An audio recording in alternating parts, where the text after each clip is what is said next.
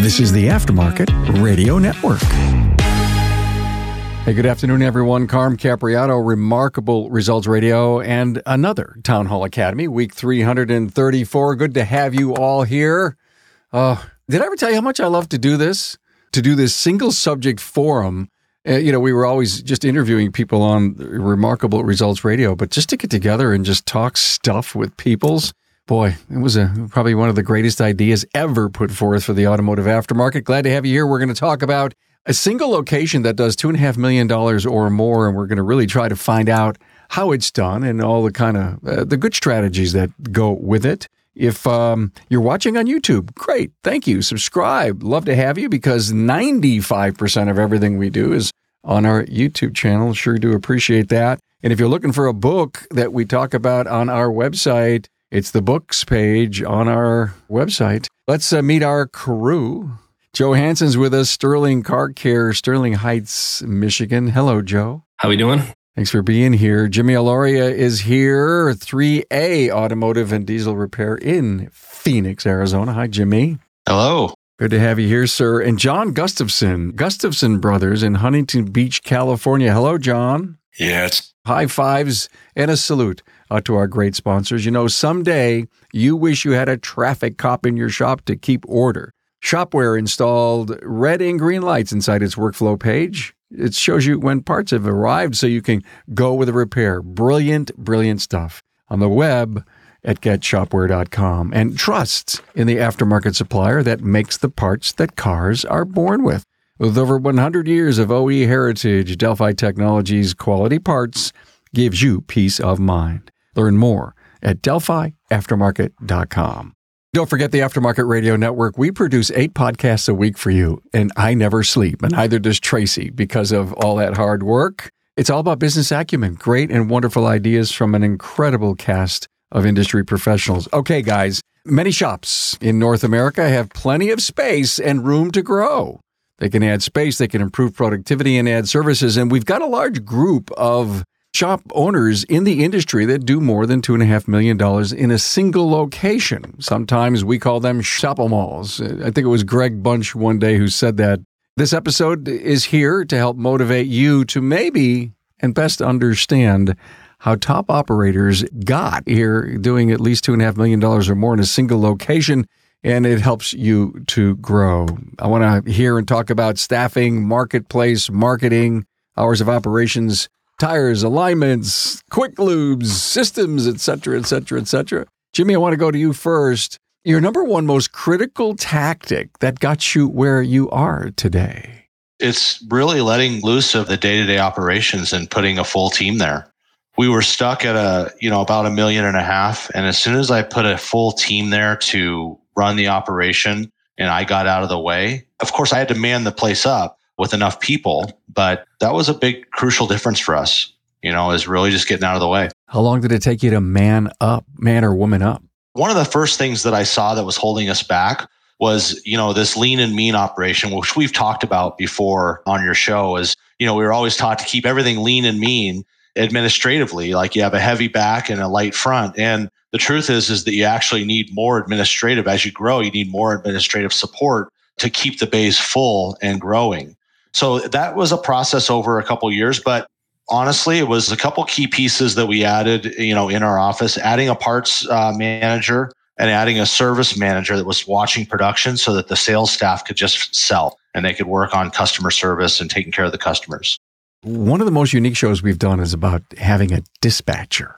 It was kind of mind-blowing because some of the people that were on saying, wow, we can get into some new training areas about how important dispatch is. And then there was discussion that a parts person, Joe, would almost have a dual role. And you could maybe add dispatch, and how critical dispatch is. You're playing chess. The bay, the technician, the customer, the promise times, the customer experience, all of those play in how things are dispatched. So I can't imagine, Jimmy, you not having that kind of strategy. Joe, how are you doing it? I agree with Jimmy. The secret, I was trying to think, okay, what's the difference between $1.5 million, 1.7, 2, 3, whatever. What's the difference in those shops? And it really just comes down to the people 100%.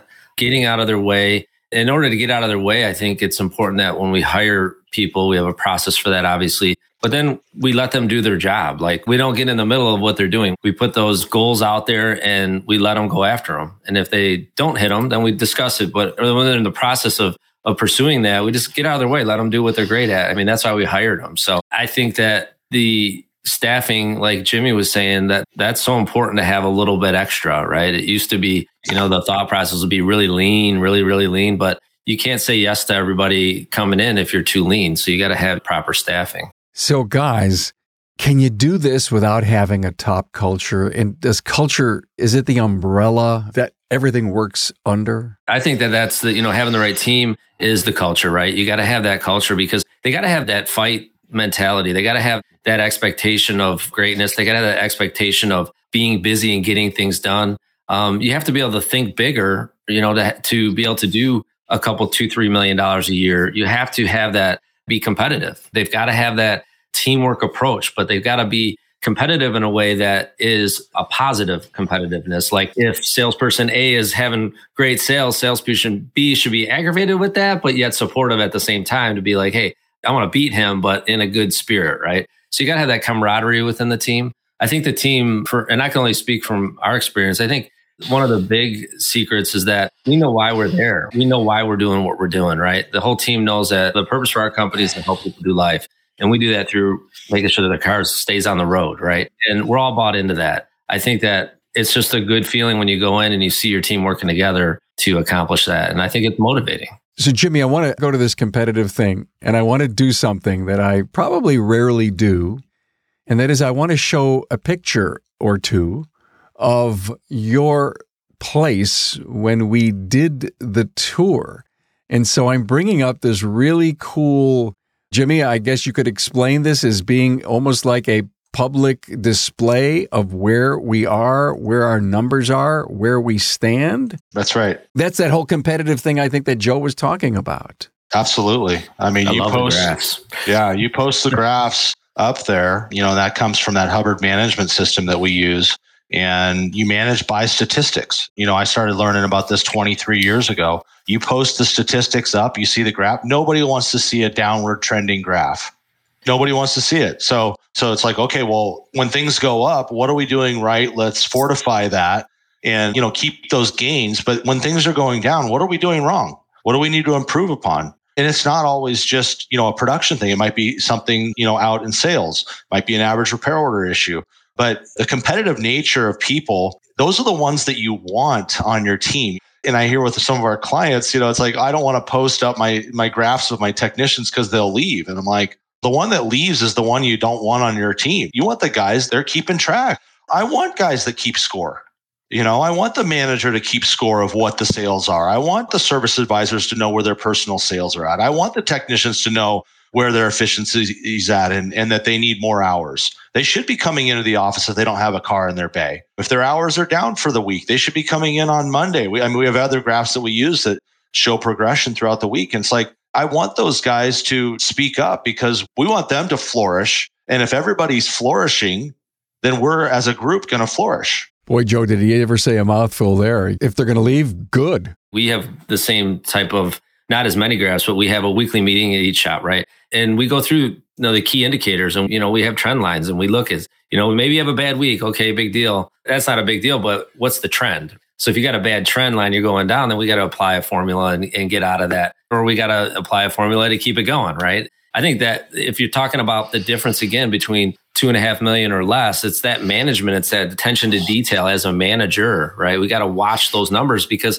at the end of the day, you got to have great culture and all of that, but great culture without profit there's no point, right? And that's not going to last. But if the team knows their expectation, like we word it as, what's your contribution to the goal? Like everybody's going to have a contribution. And what is that? And if you're going to contribute 40 billable hours a week, great. If you're going to contribute 60, that's great as well. But let's set that goal and let's measure where you're at. And we're not going to monitor neglect, right? We're going to see, okay, if we're low, we're low. Let's figure out why. Do we need to change performance or do we need to lower the goal? There's got to be something that we are holding them accountable for. But at the same time, our team needs to hold us as owners accountable as well. Like we have to provide an environment for them to succeed. I believe that. I don't think it's a one or the other. It's both. and I'm accountable. I serve my team. I mean, that's my job, is to serve my team. And in return, they're going to go ahead and serve the customers. And then it's a win-win. To me, that's number one, it's fulfilling to be able to serve them, watch them grow, watch them make money, that watch the company grow. But number two, I think it gives them almost a safe space, right? A safe place to know that, hey, this is what's expected of me. I know what I got to do. And if I do that, we're all going to win as a team. Let's go back to the numbers and the charts, because I think you guys brought up something really good. And that is, where are the goals? Joe, you talked about KPIs. Okay. Is the chart, Jimmy, does it show tolerances to reaching the goals? Oh, yeah, absolutely. I mean, if you looked at that graph that you were there, I mean, at the bottom that's a break-even line. And I mean by a profitability break-even, not that we're just paying our bills. It's 20%. So their viability lines are there for each different statistic, even the technicians. So if you've got a 40-hour-a-week guy, the viability line is, you put it at 40. You got an apprentice, whatever you set that at, that you want them to hit, you set those numbers. So that's important in getting to those numbers, because you got to do the math. You start, working backwards on how you're going to hit those numbers. You've got to be real, and we've got to put the right amount of effort, the estimation of effort, to hit that number. I mean, and we were about 2.8 last year. We didn't push hard enough. There was a couple things administratively that held us back.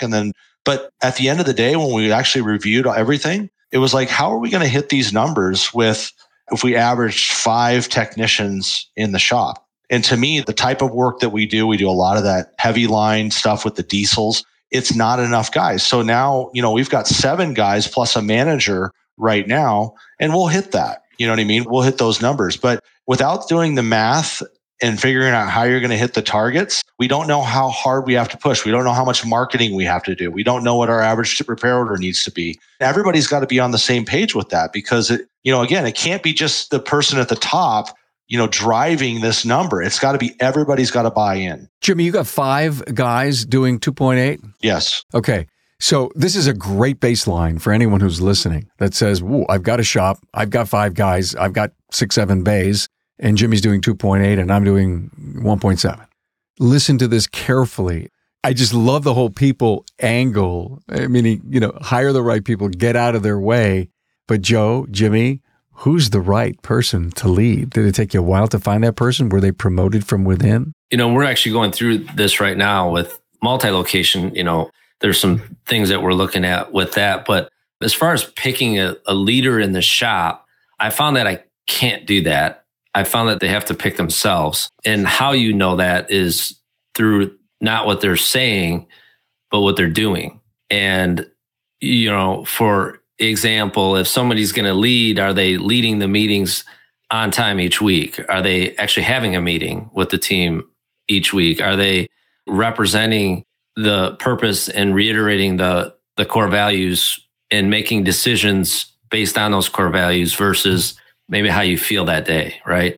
Because that's leadership, because that's tough. Because to make decisions based on values that you've put out versus how you feel is difficult, because you sometimes have to make decisions that are not popular, if you will. So how do you pick the person to lead? I believe that is how they pick themselves. Like I said, they demonstrate what you've set the guidelines to be within the company, meaning they bought into the purpose. They bought into the core values, and they've gained the respect of the people in the shop, so that when they do try to enact change or try to push the crew, that they actually respond to you.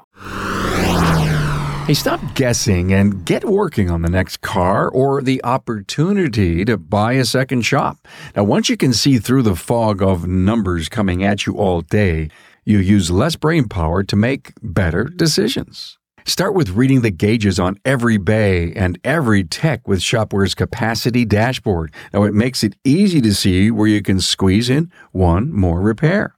Then get an overview of every business metric in your shop.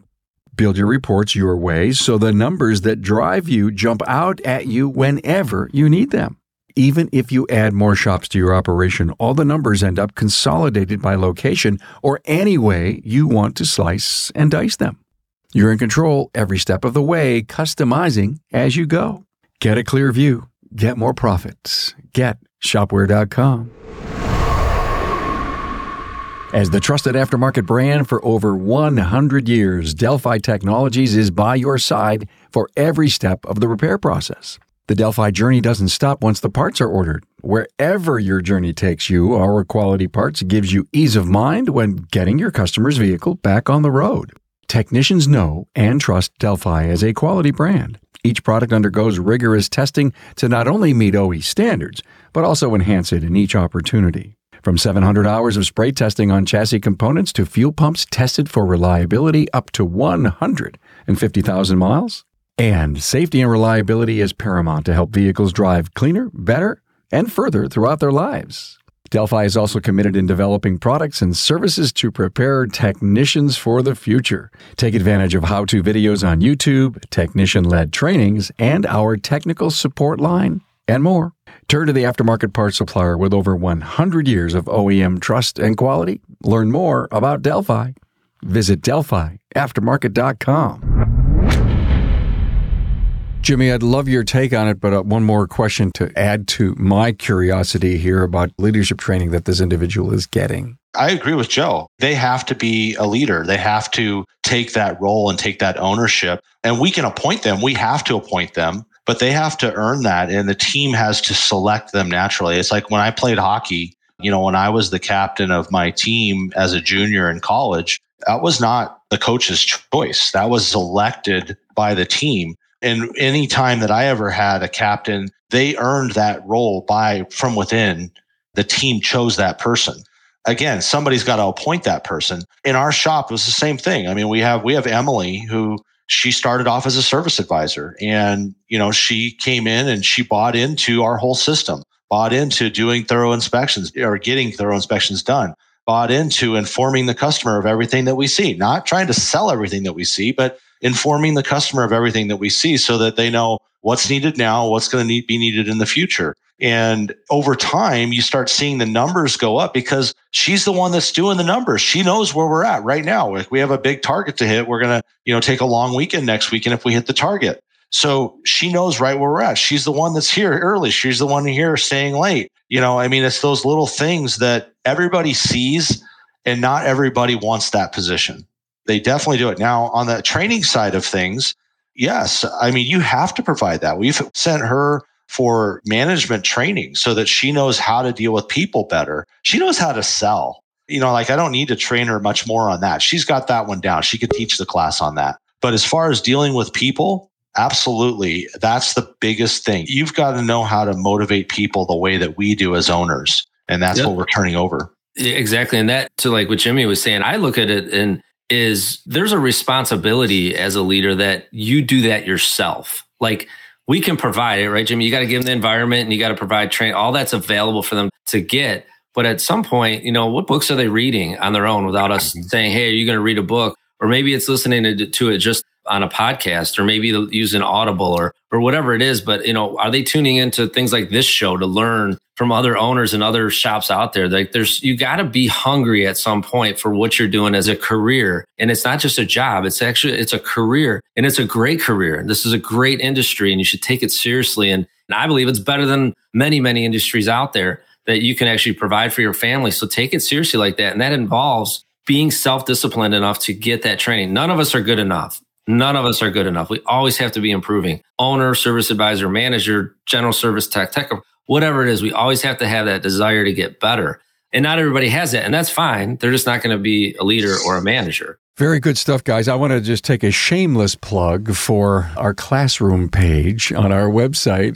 After 1,200 plus episodes, 8 years doing this, and all these great episodes where there's so much coming from it. Joe, to your point, there's a lot to learn, a lot of great wisdom. We decided to categorize a whole bunch of incredible episodes together. Go to the page called Classroom. You'll see 4 bundled episodes on business culture, Group 1, Group 2, customer perception, service advisor training, and role play 1, 2, and 3.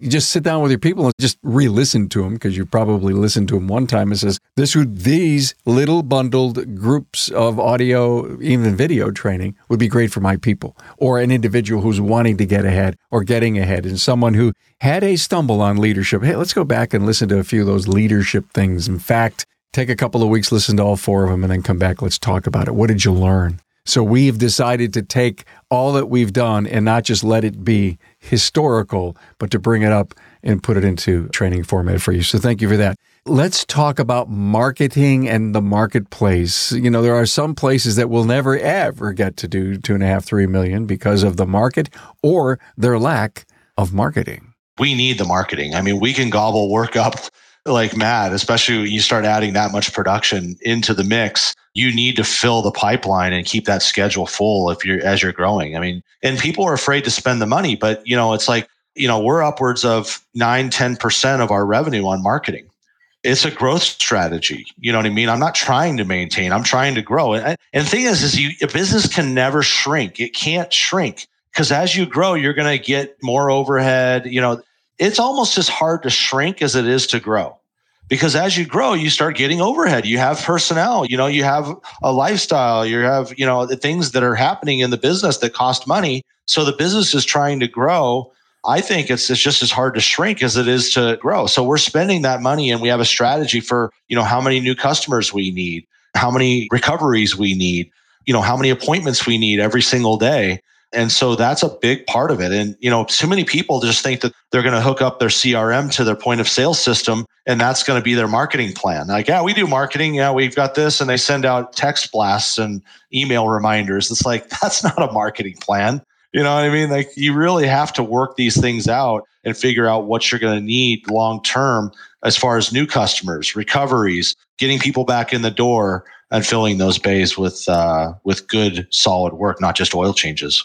Yeah. And the marketing plan, we used to treat it like a diet, when we, you get heavy and you're like, I better change the way I'm doing things, but it's in the inverse, right? You get light in business and then you think, oh, I better start marketing. And then it gets busy and you're like, okay, I'm good. And then it's like, oh my gosh, I better start marketing. And that was something that we ran into. And then I'd look at other shops, what they would be spending on marketing. And I'm like, I can't imagine spending that much money on marketing. And then that's the same reason I couldn't imagine doing $2.5, $3 million either. I had to get my mind around it.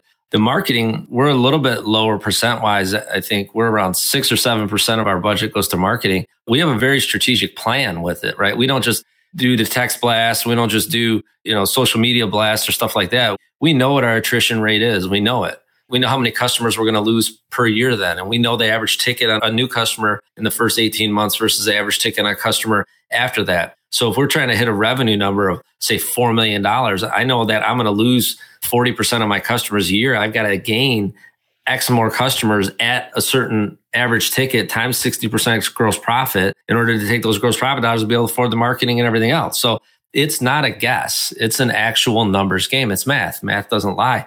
It sounds like a lot of work, but not having the money to pay bills is a lot of work too, So just sitting down and disciplining yourself to, okay, what's my plan this year? How many bays do I have in the shop? How many technicians do I have? How many cars can I get through? What's my current customer base, right? Not how many visits per year. Customers have, 2 cars. Some customers come in 3 times. What's my base? How many actual customers do I have? Okay, what do I need in order to hit that goal?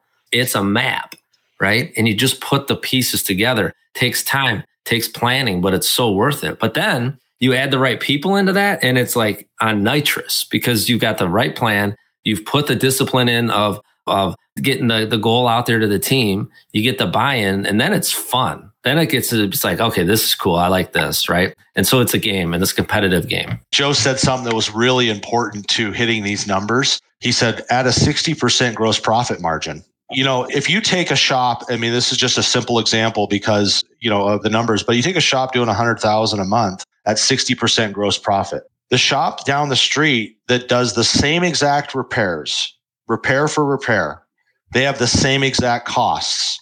At the end of the month, the difference in net profit is like $11,000. It's 5% on gross profit, but it's $11,000 in net profit, right? But the difference in sales between those two shops, one's doing $100,000 at 60%, the other shop's doing about $89,000 in revenue. It's a huge difference. Mm-hmm. So when I'm looking at when our gross profit margin numbers are down, I'm looking at what profit did we leave on the table, but I'm also looking at, had we hit those numbers where we should have been, what would the revenue have been? And then I know, since we're paying our bills, that's pure net profit. Joe, you're talking about building base. We've done shows in the past. I've talked to some pundits in the industry that says as EVs and hybrids and they slowly start coming around, you're going to need to double, possibly triple the customer base that you have based on the number of shows that they'll have. So growing your customer base, critically important. Okay, I got a website, I got a CRM, but you just can't stop there. Based on the size and the feed that the business needs, do you have to go outside, find yourself a support consultant individual that really appreciates and understands what social marketing would be? I think it's wise to have somebody who knows that for sure. I mean, you're spending a lot of money, right? So, do you use some? Yeah, I'm not a marketing guru.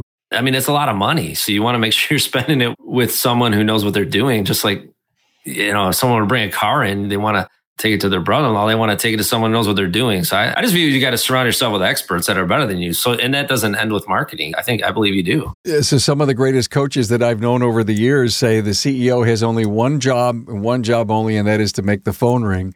And some of them look at that statement and say, I don't know how to do it. Joe, to your point, you're not an expert at it. Yeah. Can you make the phone ring? By making sure that you're learning how it works, and if not, hiring someone to make it. Again, I think the ROI on that, if you've got all the other components working, you'll never even miss the money because it's generating big revenue. Jimmy, how about you on the marketing thing? Do you need an expert? There's some stuff that my wife and we're pretty highly trained in marketing. So there's some stuff that we do, the surveys of the shop and our internal promotion. But when it comes to like Google AdWords and geofencing and social media, no, we hire that stuff out because, again, it's its own technology. I don't have time to learn that. I hire somebody that I trust to run those campaigns for us. I know what target market we want. I know what the message is that we're presenting to that market.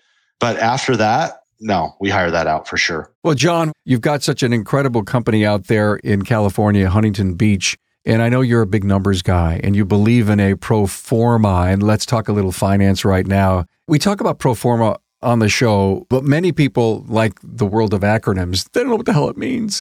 I've got this great definition of what a pro forma is. It's a formal financial assumption or projection for a future time period. It's no different than goals that you guys are setting, but it's a longer term. When I was in acquisitions in my former life, we always had to do pro formas based on certain sets of criteria. If this happens, what about that? And so, John, you're so successful. Walk us through your financial disciplines for your great company. So the daily report is the beginning, maybe the milestones. We forecast or do the pro forma once a year based on the previous year's audited accounting. So mechanical just finished fiscal year at 5.1 million. Collision at about the same, and our shop a little over 2. So we 13 million in the last fiscal year. And we already have projected ahead, and we know what our daily number needs to be.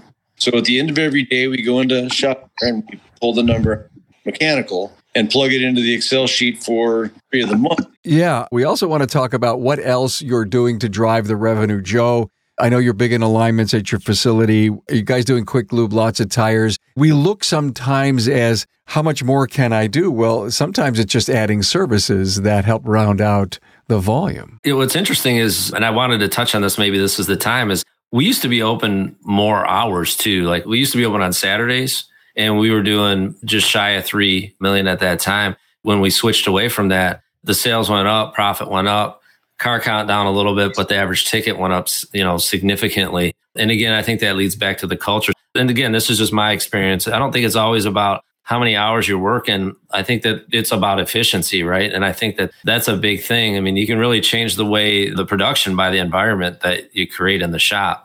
As far as adding services, yeah, I mean, we do about 10% tires at our store, which isn't enough. I want to get that bigger. Obviously, I want to get up to 20%, for obvious reasons, the EV and all that coming in, they're heavier. And so I want to capture that market. And there are other services, right? I don't want to focus so much on services, right? Because I'm not going to pick what services I'm doing. We want to take a step back and focus on a proper vehicle inspection. And from that point, we can decide what services we need. Number one, we need to offer to serve that vehicle so that it will run long, right? Because that's the goal again, keep that vehicle on the road. I really like to say I want to add services just to add services. I want to see, okay, what are these vehicles needing? And then let's supply them with them services, or let's provide those services so that we can properly serve that vehicle. So for example, alignments, big deal, right? So we bought the 100-lane check machine at our store and our alignments went up. It was over double. So what does that tell us? That tells us that we were underserving our customer base, right? Because they needed more alignments. 62% of the cars that come in need alignments. Even if you do half of those, you're going to net over 50,000 a year just in alignments based on what our numbers were, which paid for the machine, right? That's one service we had. We're big on preventative maintenance at our shop. We want to make sure, again, that we're following the factory recommended guidelines and that we're also following guidelines that are from industry experience. So whether it's a trans service or a coolant flush or brake flush, all those are important. Joe, out of your $3+ million, what percentage do you think is maintenance? Significant portion, I would say, yeah. I don't actually have that exact number, believe it or not. John, are you doing ADAS calibrations? We have a company so close by that does it, and we just make a margin. Okay, I got it. So it's a sublet. Yes. It's a sublet for you. Now, so that everybody gets correct and understand, John has a mechanical shop, a collision shop. They each do $5+ million each. And we all hope to grow up and be like you someday, John. And then you have a second mechanical shop, am I right? Satellite shop, yes. A satellite shop. John, any future plans? Are you going to add any more, or are you going to retire someday, or are you just going to be at the top of the mountain? We're using the EOS process. I have turned over day-to-day operations, and I'm in their weekly L10 meetings. And so I can go to the lake while they're making the cars fly through the shop. Again, we're going to someday grow up and be like John. Jimmy, how much time are you spending at your place with this incredible team? And I know that you're coaching, so this has allowed you to do other stuff. Time spent on the business is probably 15 to 20 hours a week. Time in the business is, less than that. I work a lot from my home office, but, I found that the more distance I keep, I don't become a solution. We have the systems in place. We have the processes in place. If policy needs to be written, those come up during our weekly meeting that I do attend on Mondays. And if there's a policy that needs to be implemented, then I'll write a policy or approve a policy. So that keeps me away from having to be the solution. If we're around, a lot of times it's like they just assume they want to ask, and they don't need most of the time they're going to come up with a better solution than I have anyway. So I try to avoid that just by keeping my distance. How many times have you had somebody ask you a question like on chat or whatever, and you didn't see it, and it was like 2 hours before you got back to them, then you're like, oh, and you get back to them like, oh, I already figured it out, and it was this, and I'm like, oh, that's a better idea than I even had. That's right. Yeah, so it's so true.